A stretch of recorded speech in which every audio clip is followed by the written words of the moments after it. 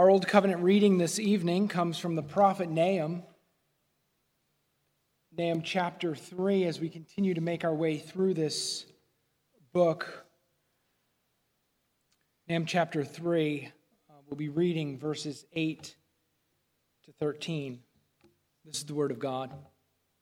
Are you better than Thebes that sat by the Nile, with water around her, her rampart a sea, and water her wall? Cush was her strength, Egypt too, and that without limit. Put, and the Libyans were her helpers. Yet she became an exile. She went into captivity. Her infants were dashed in pieces at the head of every street. For her honored men, lots were cast, and all her great men were bound in chains. You also will be drunken. You will go into hiding. You will seek shelter from the enemy. All your fortresses are like fig trees with first ripe figs. If shaken, they fall into the mouth of the eater. Behold, your troops are women in your midst. The gates of your land are wide open to your enemies. Fire has devoured your bars. Then our New Covenant reading comes from the Gospel of Luke, chapter 12. Luke chapter 12, beginning in verse 13, on through verse 21. Someone in the crowd said to him, "Teacher, tell my brother to divide the inheritance with me." But he said to him, "Man, who made me a judge or arbitrator over you?"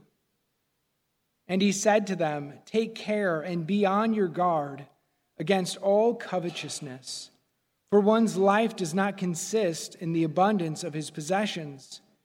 And he told them a parable, saying, "The land of a rich man produced plentifully. And he thought to himself, 'What shall I do? For I have nowhere to store my crops.' And he said, 'I will do this. I will tear down my barns and build larger ones. And there I will store all my grain and all my goods. And I will say to my soul, Soul, you have ample goods laid up for many years. Relax, eat, drink, be merry.' But God said to him, 'Fool, this night your soul is required of you, and the things you have prepared, whose will they be? So is the one who lays up treasure for himself and is not rich toward God. The grass withers and the flowers of the field, they fade and they fall. But this, the word of our God from Nahum chapter 3 and Luke 12, it endures forever." Let's pray together. Our gracious Lord, we come that we would hear your word. Lord, that as you have revealed yourself, you would speak to us. Not in mere words, but Lord, in words that are accompanied with power. And that power being the power of Christ by your Holy Spirit.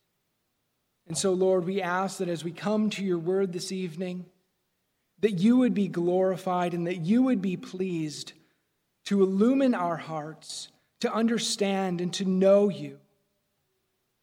And Lord, to walk in your ways, even as you have called us to do in Christ. We ask these things in his name. Amen. If you have your Bibles, I'd invite you to turn back to Nahum chapter 3 as we look at those few verses this evening. The surety of Nineveh's downfall we saw in the first 7 verses of chapter 3. And as we saw that surety, it lied in the fact that Nineveh had sinned and their sin sealed divine judgment. The fall that's sure to come is God's hand that will rest heavy upon them. Yet even with such atrocities, as has been described throughout the book of Nahum, and particularly in the verses that we saw last week, the fact remains, as Judah looks upon Nineveh at this moment in history, they still seem impenetrable. They still seem unstoppable. Their strength only seems to grow as their borders continue to increase, as they take captives. And it's all done seemingly effortlessly. Nineveh at this time has a lot going for it, and there seems to be no end to it. There seems to be no one on the horizon that could possibly ever overpower them. Now, such appearances taken at face value by Judah that Nineveh is at full strength may have made it hard to believe the Lord's words through Nahum. And isn't that so often the case for us? That when things are going well, God's promises seem to be easier to believe. But when adversity and hardship come, suddenly believing that God is good, suddenly believing that his promises are true takes a whole lot more work as we wrestle with what we see versus what God has said. As we live by faith and not by sight. And maybe you found yourself in that place. In a particular hardship that you thought would never end, that seemed insurmountable. Or a season of heartache that you thought was inconsolable. Such was the position of Judah when Nahum came to them. Now, the Psalms often give such expression to the anguish and hardship and oppression that God's people face. And one of the ways that the psalmists deal with that and help us and give us a pattern for how to deal with that, how to restore hope, and assure God's people that God is indeed true and that he is good and that he is working his will, is by recounting the history of God's wonderful works. And the destruction on the horizon for Nineveh, from the perspective of God's people, is going to be one of those wonderful works. You see, I've taken this judgment on Nineveh and turned it in a positive direction. Did you notice that? Because remember, again, the purpose of Nahum. What's the purpose? Right? It isn't a prophetic word intended to bring Nineveh to repentance, but to give assurance to Judah. It's good news for Judah that the Lord is still good and that he is working out their deliverance. And there's another assurance that Nahum puts into this prophecy by the Holy Spirit for the people of Judah. And that assurance comes as a lesson from history addressed to the people of Nineveh. Now, you've no doubt heard the words of Winston Churchill from a speech in 1948 in which he was paraphrasing actually a Spanish philosopher when he said, "Those who fail to learn from history are condemned to repeat it." Here, Nineveh is given a lesson from their own recent history. And it is a lesson that they are actually condemned to repeat. But not as the victors, but as the losers. You see, Nineveh has collectively forgotten the Lord's mercy that was shown to a previous generation of their people, as preached by Jonah, only 100 years prior. They had failed to remember that Israel's God is the ruler and the judge of all the earth. And they had heaped sin upon sin and misery upon misery. And their time is up. Here in these verses before us this evening, the assurance of Nineveh's destruction comes from the recent destruction of another seemingly unassailable city. that serves an important lesson that in the economy of Almighty God, there are no exceptions. There are no exceptions to the strength and the power of the Lord who raises kingdoms and then who lays kingdoms low. I want to look at this passage this evening in three sections. First, a question of exceptions. Second, what became. And then finally, third, what will become. Verse 8. Verse 8 begins with Nahum asking a rhetorical question. Are you better than thieves? He asks. Now that question is not a question of moral superiority, as if to ask whether Nineveh has a better ethical standard and has done more good that would requite them of God's judgment. We know historically, and from the sins that were already outlined by Nahum in verses 1 to 7 of chapter 3, that morality is not Nineveh's strong suit, to say the least. And so the question of better here is not better morally speaking. Instead, what Nahum intends by this question is to ask whether Nineveh is better than Thebes in terms of what befell that city. Is Nineveh able to stand while Thebes fell? Is Nineveh beyond experiencing the fate of Thebes? The expected answer is, of course, a resounding no. And so Nahum moves then to outline the advantages that the once great city of Thebes had in its favor, and yet it all came to an end. Advantages which would have led people to think and led them to believe that they were unassailable, that they were the exception of history, that their kingdom would endure forever. In many ways, the use of Thebes is a very relevant fact for Nineveh and Judah at this point. It was really only a decade or two prior to Nahum's prophecy, maybe even less, maybe only a couple years, maybe even the same year, that the city of Thebes was conquered and destroyed by the Assyrians. This is recent history that provides a lesson about exceptionalism regarding Assyria. That no matter what advantages you have, no matter where you're situated, no matter who your friends are, you are by no means unassailable. Because those are really the two lines of argument for one who thinks that he's the exception to the rule.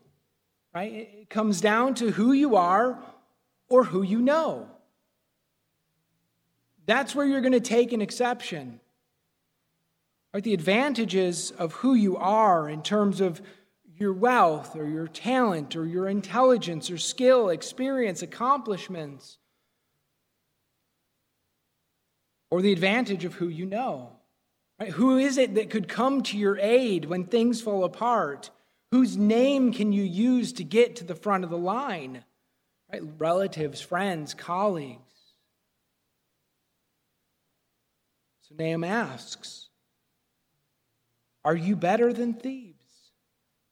Let's look at the advantages of that city. If we think historically for a moment, Thebes was a vast, wealthy city in Upper Egypt, located about 300 miles south of the modern city of Cairo. It had an exceptionally long history dating back prior to 2000 BC, when its wealth and its glory began to emerge. For a long time throughout that history, it was the capital city of Egypt. It boasted 100 gates, and in the ancient world, a city with a lot of gates is a wealthy city, and gates were often ornate. They had innumerable chariots. They had magnificent temples. They had palaces and tombs which housed the greatest of Egypt's kings. There you would find sphinxes, you'd find ornate shrines. Thebes is really an example of the ancient Egypt that captures our imaginations. The Egypt that we think of when we watch movies. Right? That's this city. Gold everywhere. Beauty all around. It was a beautiful city with a glory that was unique in the ancient world. But it was also a city with many protective advantages as well. And those are the ones that Nahum takes note of here in verse 1 or in verse 8. Thebes that sat by the Nile, with water around her, her rampart a sea, and water her wall. Nahum here is speaking about the advantages of where the city of Thebes was located. The city of Thebes, of course, was located right on the Nile River. And it was located in this place where the river divided into 4 channels, which essentially then formed a moat around the entire city. And there's some places where that moat existed, which was as much as a half a mile wide. So all around this city is water, which in a world prior to advanced naval operations made this city untouchable. How do you get to it? Let alone how do you attack it? With water around her, her rampart, the sea, water, her wall. And Thebes, of course, did have massive walls too. But the enemy could only get there by first dealing with the Nile. That's one of the reasons that Thebes stood for so long and was thought to be so safe and so secure. Her defenses seemed impenetrable. Contrast that to Nineveh, which changed hands a number of times throughout history. Although it was located on a river, it was located on the Tigris River, but that was no Nile with the protection that Thebes had. Now, along with those advantages in terms of location and geography and impressive architectural protections, Thebes also had many of something that Assyria had relatively few. Friends, allies, kings and nations willing to come to her aid should she be attacked. Now, most of Assyria's so-called friends were not really friends. They were friends by oppression and would have been happy to see her demise. And once Nineveh actually does fall, if you look back up in verse 7, you'll see that we were told that once Nineveh falls, no one is going to miss her. Nobody will grieve the loss of that city. In contrast, if you look at verse 9, there we see a list of Thebes' many friends. Cush was her strength, Egypt too, and that without limit. Put and the Libyans were her helpers.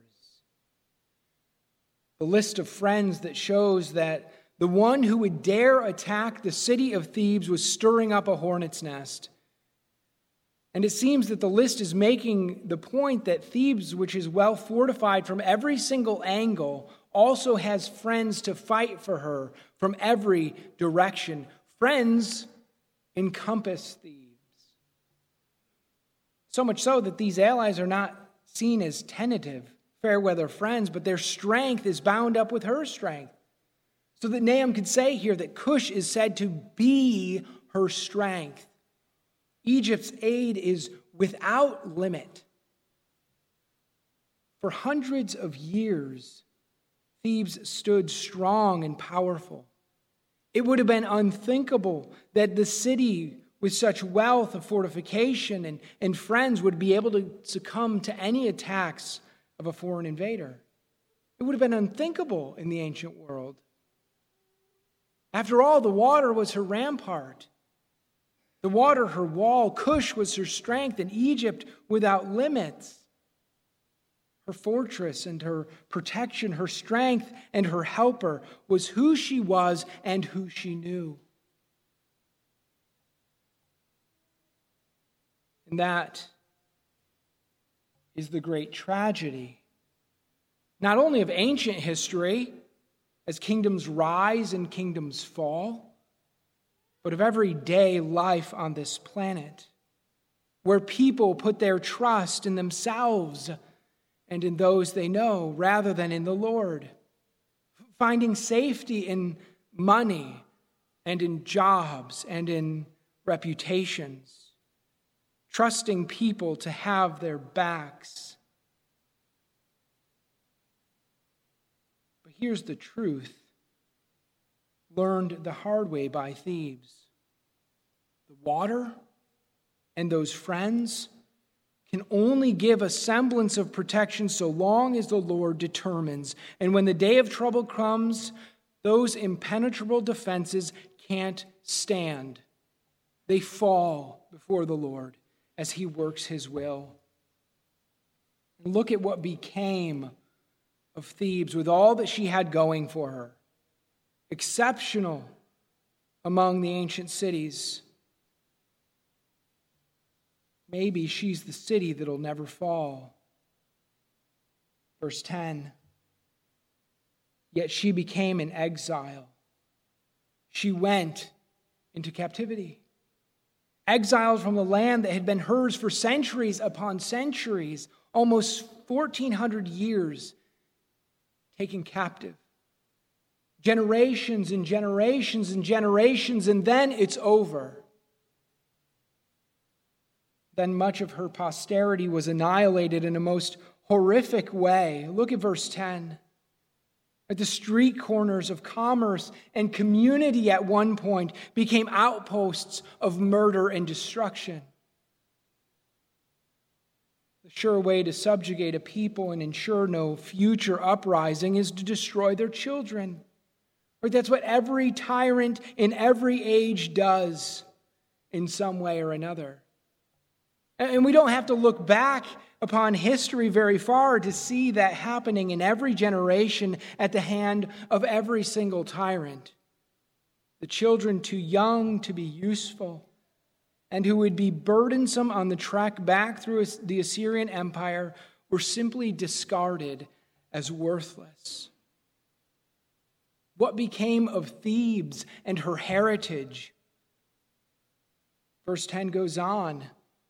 For her honored men lots were cast, and all her great men were bound in chains. What was true of the seemingly exceptional and unassailable city became of her seemingly exceptional citizens, those who were distinguished, those who were well-educated, accomplished, were exiled in chains to cities determined not by their resumes, by chance, by the casting of lots. Their distinction came to mean nothing in the hands of their captors. What became of Thebes? The unassailable city was assailed.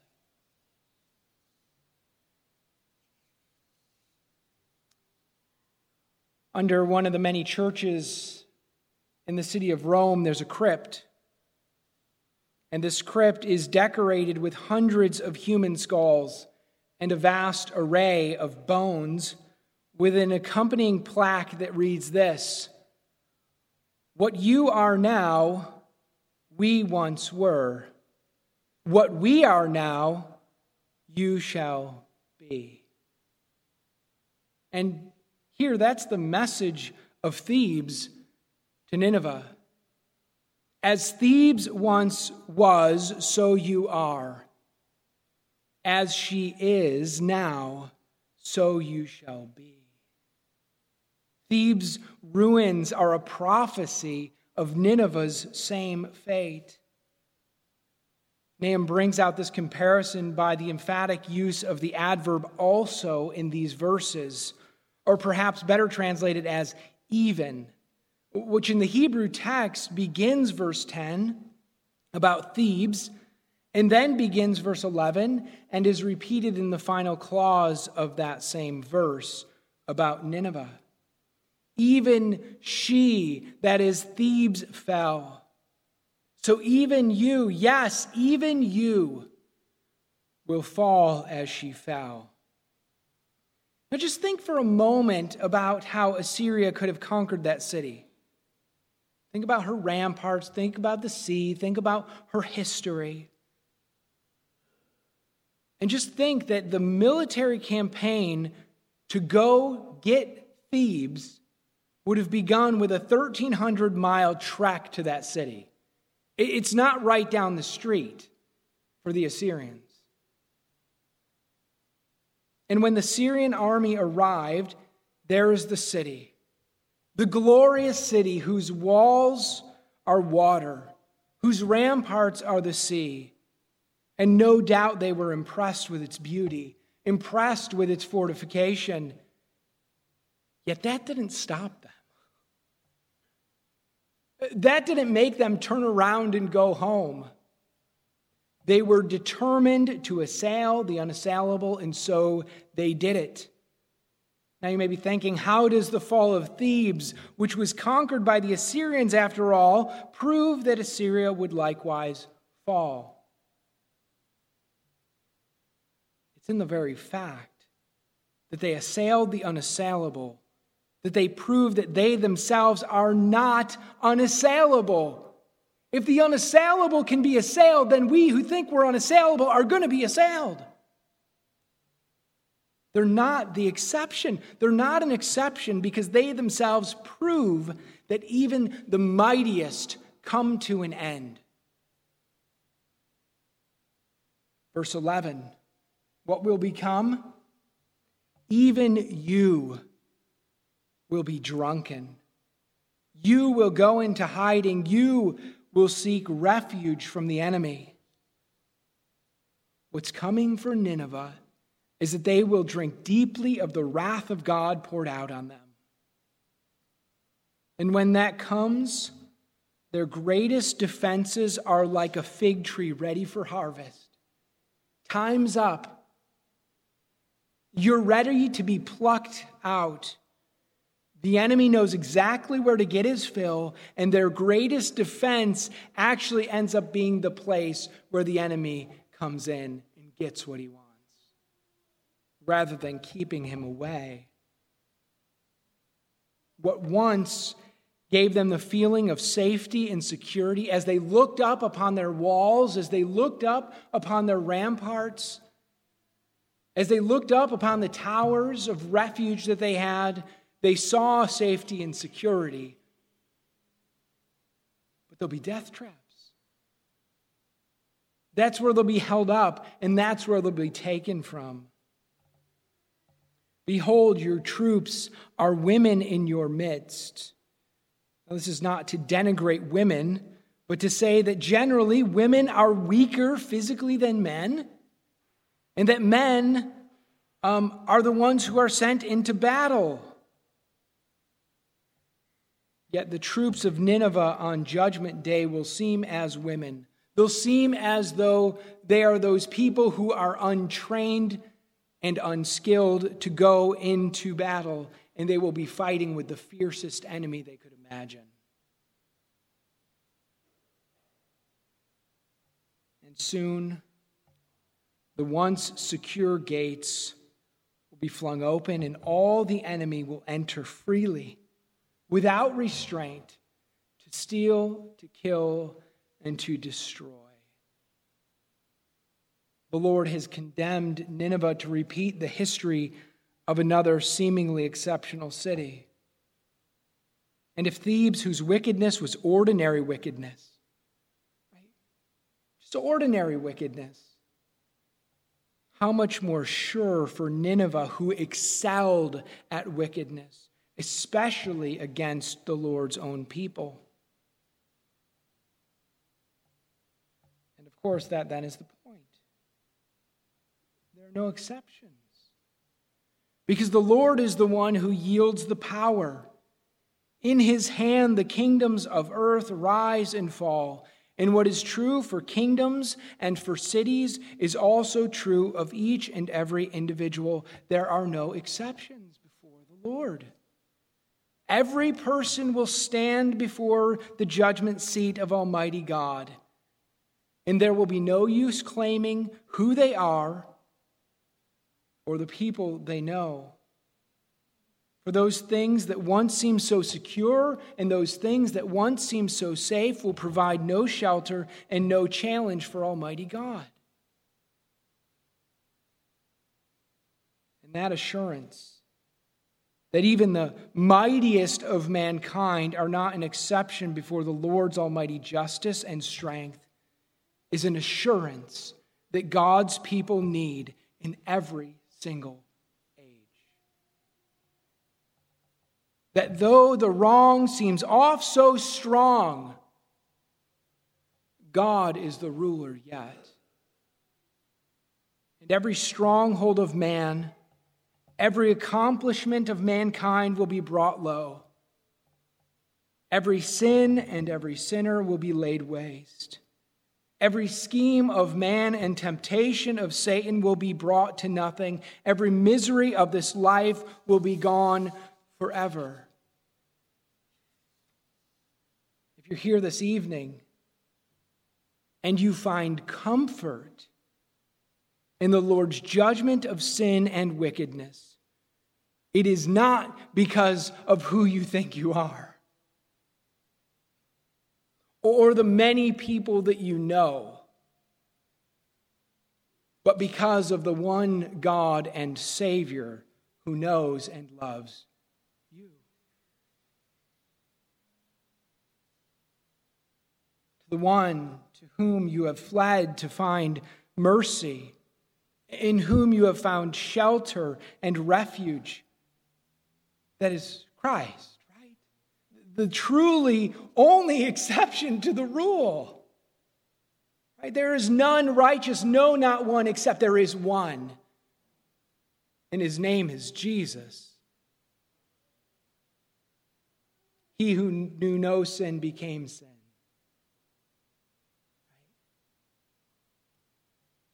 Who had no sin to be judged, yet who bore the wrath of God for all who trust in him by faith, who being found in human form, he humbled himself by becoming obedient to the point of death, even death on a cross. And that comfort found in Christ is the only comfort that sinners could ever find. You see, if judgment befalls every nation and every tribe and every person without exception, then without exception there is salvation found in none other than Jesus. Is that not what we know from the Scriptures and what God has said so clearly? There is salvation in no one else, for there is no other name under heaven given among men by which we must be saved. No exceptions. And if the Lord is your strength and your fortress and your help, there's a history lesson for you too. Even as Christ was raised from the dead to everlasting glory, even you shall be raised with him, even as you have already been made resurrection in the inner man. You have been raised with Christ, who has been raised, and you will further be raised in glory on the day of God's choosing. And on that day, every enemy lie, every sin that trips us up, every misery of this earthly life shall go the way of Thebes, shall go the way of Nineveh, shall go the way of the serpent who was crushed. Every cause for fear, every reason for your eyes to well up with tears, mourning, sadness, broken hearts, sickness, disease, and death will be destroyed, even as Christ has triumphed over sin and Satan.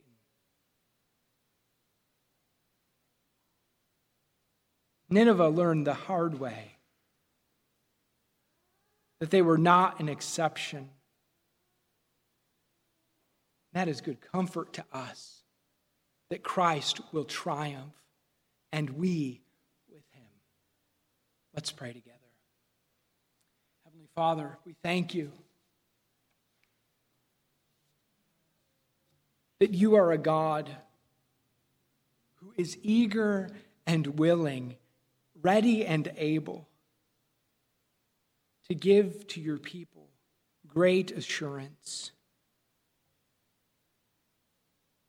You wrought wonderful works supremely in Christ Jesus our Lord.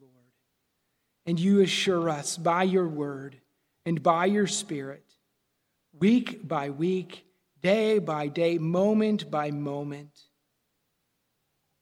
that we are heirs of all the promises that you have, that we receive as a gift of your grace, which we believe by faith. O Lord, would you give us greater assurance in the certainty that is ours based on the history that we have seen in Christ. We ask these things in his name. Amen.